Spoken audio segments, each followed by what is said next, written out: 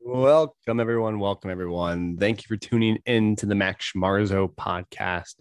Thanks for being a friend of the show and supporting it a little bit by tuning in. You guys help my viewership and you help grow this one of a kind podcast. As always, because I do talk a little bit about marketing and some business strategy. If you have a podcast, make sure you don't forget to read in your own advertisement for your own programs. Yes, that is the Always an Athlete team, a shameless plug to my own program. Always an Athlete team offers a 7-day free trial. It's on the Train Heroic app. We train 6 days a week. Upper body, we get strong. Lower body, we get explosive, strong, and athletic. We don't do as much hypertrophy for the lower body work. We save that for the upper body work. I've had people hit PRs and bench press. We got a couple of people that just past a week hit 225 for their first time. Another individual, their goal is 405. We got a wide range. We have people who are 50s and the 40s who are feeling the most athletic they've ever felt, which is really cool, I think. That's pretty neat. They're also hitting PRs, bench press PRs. We're in a bench press cycle by the way, in case you haven't noticed, based on all the bench press PRs, we also have some first-time dunks as well. People saying they're more athletic than they have been, the most athletic they have been since they played in college hoops. All that stuff is awesome. If you guys want to join the team, try it out. 7-day free trial to the Always an Athlete team. Feel free. If you don't want to, that's okay too. Or you can try the trial. If you don't like it, don't stick around. No worries. That's why it's a free trial, to see if you like it. So let's hop right in. This is a topic that's near and dear to my heart. So I posted a little Q&A kind of dealio on my Instagram.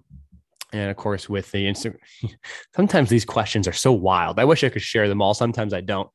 Maybe someday I will.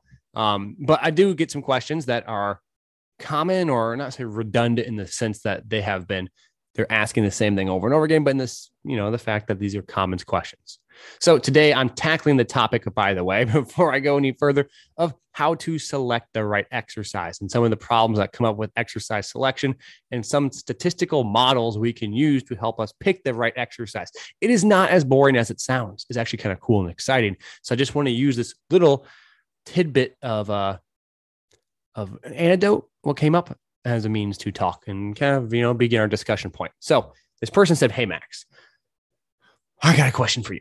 And I said, "What is that?" And they said, "Well, the question is, do you train what's your favorite hip flexor exercise?"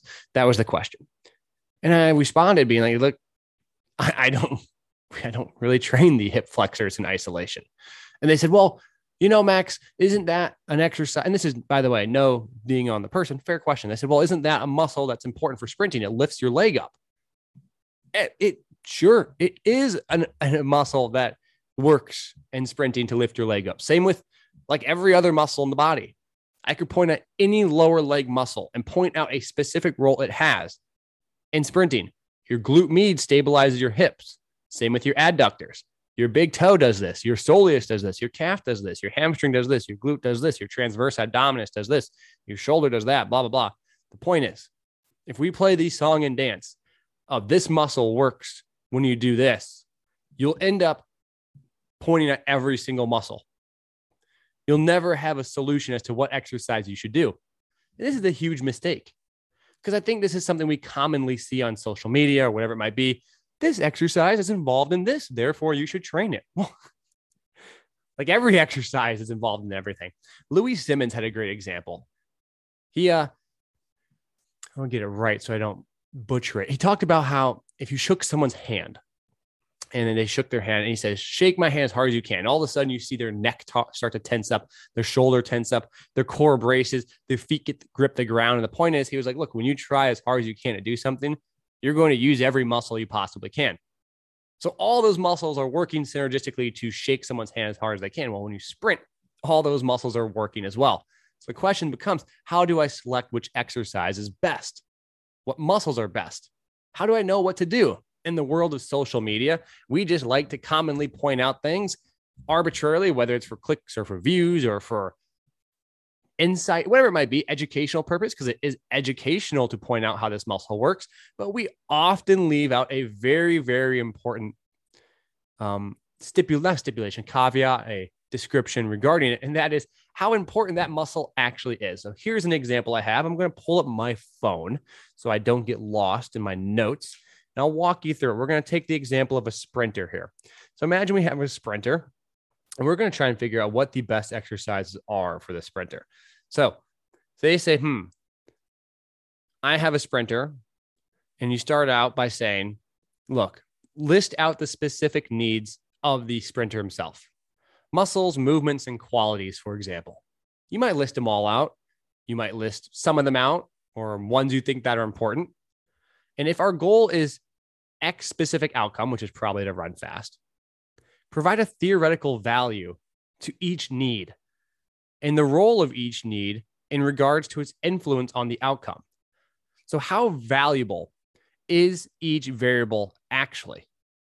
If you listed out all these variables, list out the specific needs of an athlete, you list out all the muscles at work. So in there, the hip flexors would be in there, the big toe would be in there, the adductors, the glute med, the glutes, your quads. Out of all those muscles, which ones are the primary explainers of running fast, right? Which muscles explain the largest variance of outcome? And what we're doing here is called statistical weighting. And we're going to talk to a data scientist about this in the near future. But I wanted to give you all the example here first, coming from me, before we dive into this conversation of statistical weighting, statistical framework thinking, and how we can use that to help us make better decisions and be smarter coaches. This is awesome, by the way. This is stuff you can apply well beyond outside of training. But I want to walk through here. So statistical weighting, and this is a definition I get off the internet, and I apologize, I don't know where it came from. A weight in statistical terms is defined as a coefficient assigned to a number in a computation. For example, when determining an average to make the number's effect on the computation reflect its importance.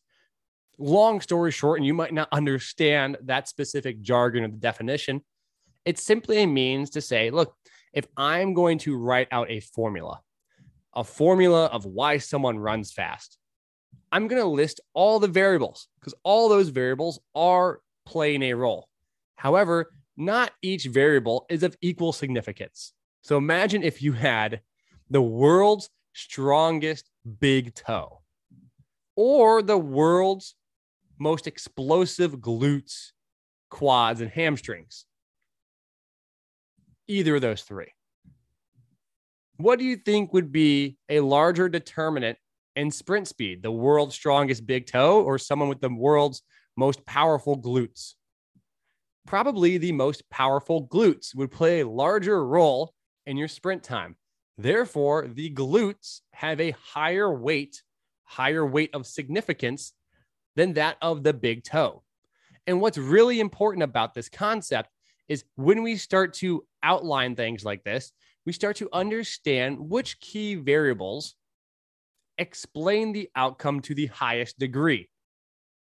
And this is the exact reason why I cannot simply train every muscle in isolation, because A, we have a time issue, and B, not each muscle is deserving of being trained in isolation. So my guess is explosive glutes will have a larger impact on sprint time. Because I do not have time to train every single muscle, I may program specific exercises for explosive glutes and not train the big toe in isolation. The glutes have a higher statistical weight on success than that of the big toe, or whatever other specific needs you might have. So this is a challenge all strength coaches have to deal with. There is a limited amount of time, a limited amount of resources that the athlete can spend, and a limited amount of an adaptation currency, the time they can spend adapting.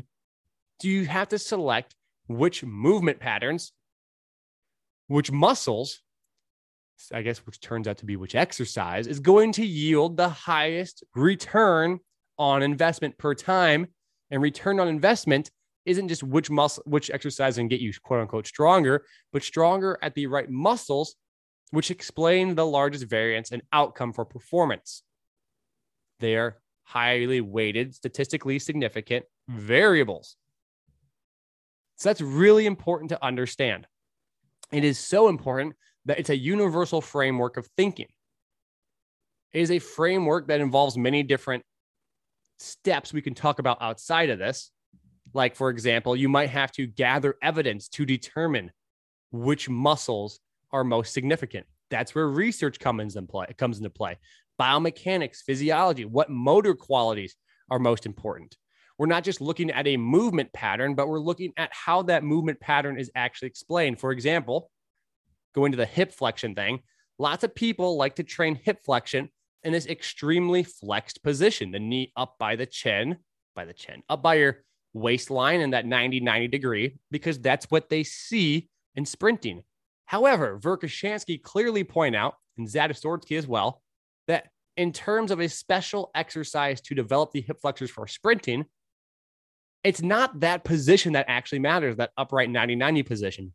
It's the explosive force that got you into that position, and that is from actually a hip extended position where you're at toe off and you're driving the hip into flexion, and that initial burst from that lengthened position is the force production that gets you into that upright position. So the greatest amount of load is actually occurring as you overcome inertia at toe off in that lengthened hip position where you have to go into flexion. It's not holding that upright flexion position. If the goal was to, sustain a position for as long as possible in that upright position, and that was for some aspect of performance like dance, well, sure, that would make sense to train there and not the lengthened position. But when we look at ballistic movements and we look at cyclic movements, we look at how sprinting works, we have evidence to say, look, that position, that upright 90-90 position that you see actually occurs from this movement back here in this lengthened position. So in our statistical model, we look at and say, it's not just about what muscles are working, like a hip flexor, but what positions are they in that help get us into the positions that we see in sport. And this is really important. So the idea of, I don't want to go too far down that tangent because I'll bring on the data scientists to talk through this in a great conversation that we're going to have regarding thinking about exercise selection and in terms of statistical weighting. We'll talk about hypothesis development. We'll talk about confidence level thinking, Bayesian modeling, all these fun things that are frameworks to help you start to think like a data scientist.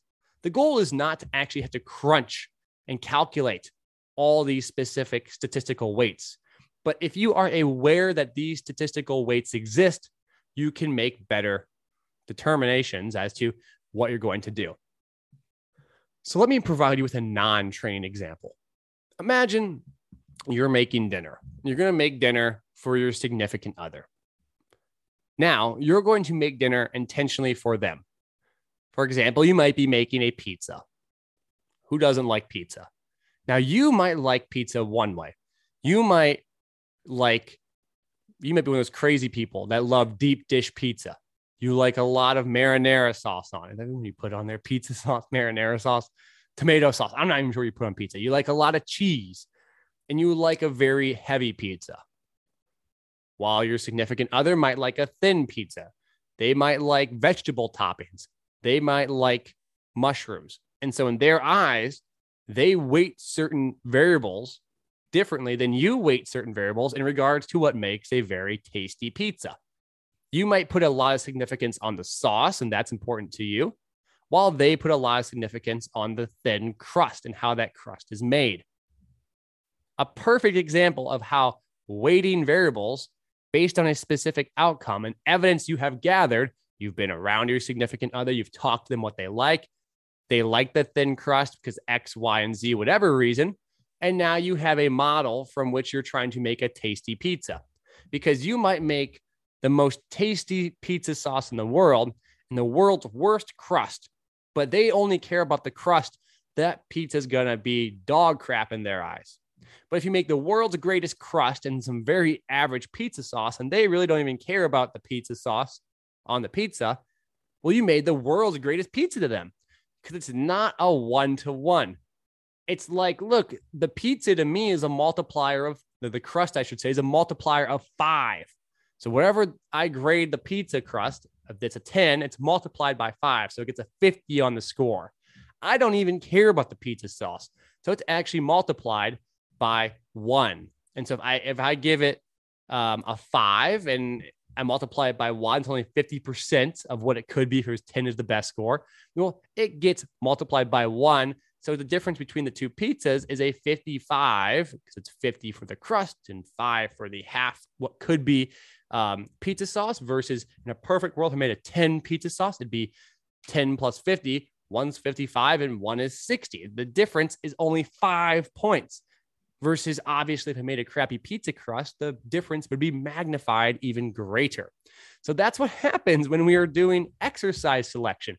We have to understand our athlete. We have to understand what they are trying to accomplish, the muscles being used, the movement patterns. And then in our brain, we have to start to form a statistical model as to why these exercises are important. You start to have a hypothesis. Your hypothesis might be in regards to that sprinting example. I believe explosive glutes are important for sprinting. I have these research papers to back it up. Therefore, when I weight certain variables, I'm going to weigh explosive glutes heavier than that of, say, your big toe. I'm just using the big toe as an example. And so when you train, you're training under that model, that hypothesis model, that you believe if you have more explosive glutes, you'll be a faster sprinter. And because of that, you have weighted the glutes heavier and you train it in a specific way. And if those exercises go up, in theory, your glutes got stronger. And assuming you have skill acquisition being a constant, because we all know that that throws a whole monkey wrench into this situation. Well, then, because sometimes people just can't figure out how to use their muscles because they have just such poor skill acquisition. And that's a whole different topic.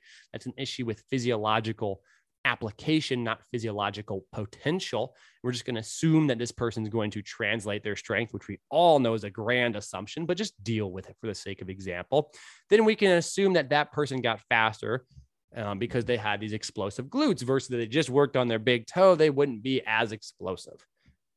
So I hope that makes sense. I hope that gets you excited to think about how we can use this kind of thinking in regards to thinking like a data scientist and exercise selection, athlete, and so on, because these theoretical frameworks or these mathematical frameworks give us something to operate within and give us a compass on the blue ocean of exercise selection. Because you might fall into the world when you are trying to decide what exercise you're going to do.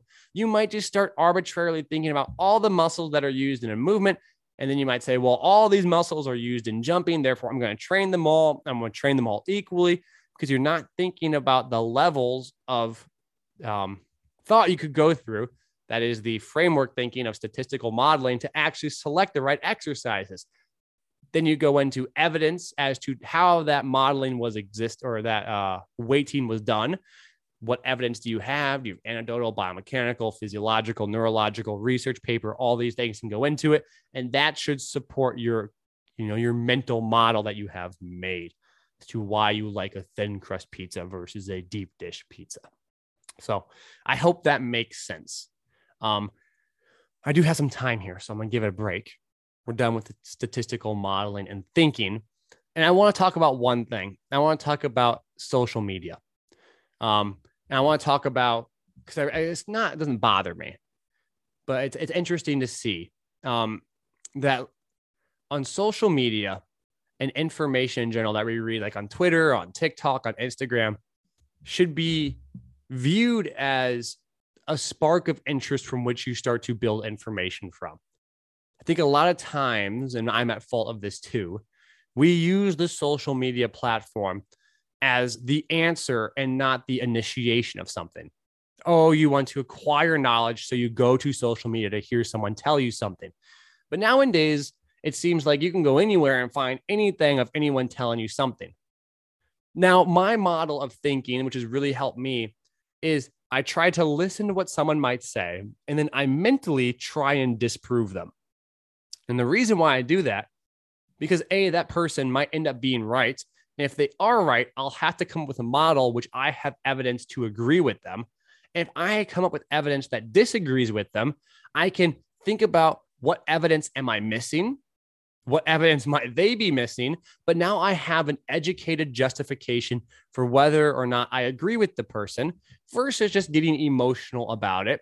being upset that I don't agree with them, or just being blindly accepting of what they're saying.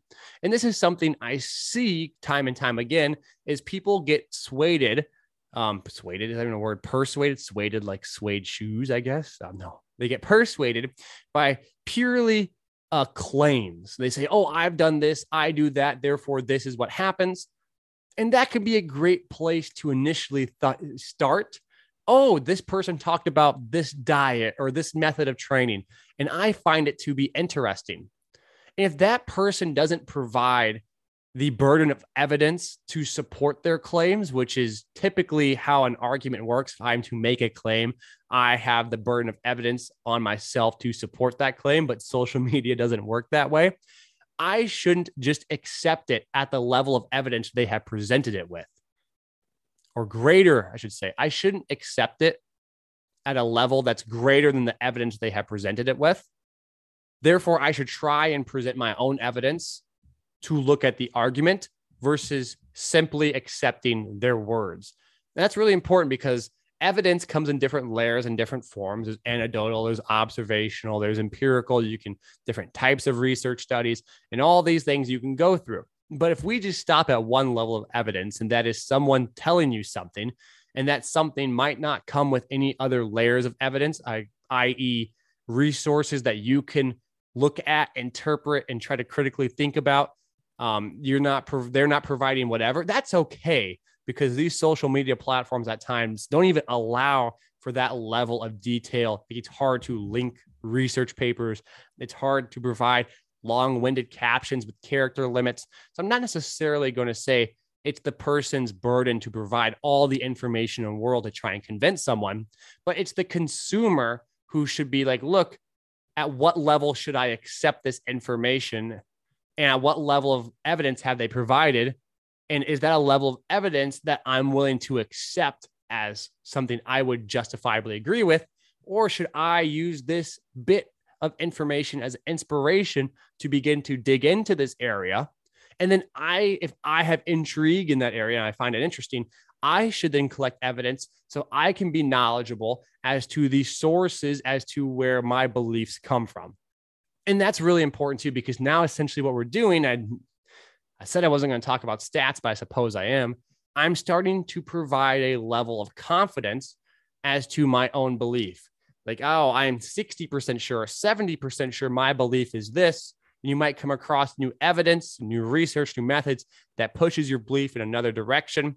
But having that belief being an open-ended belief as something that you aggregate evidence for and against, and you begin to say, this is how I think it might work, allows you to be flexible in your thought and how you look at things, but also B, allows you to take in evidence or information, I should say, that doesn't have super strong evidence behind it, not necessarily ignore it or get mad at it, but use it to have an initial starting point into your investigation of intrigue if that's an area you find interesting.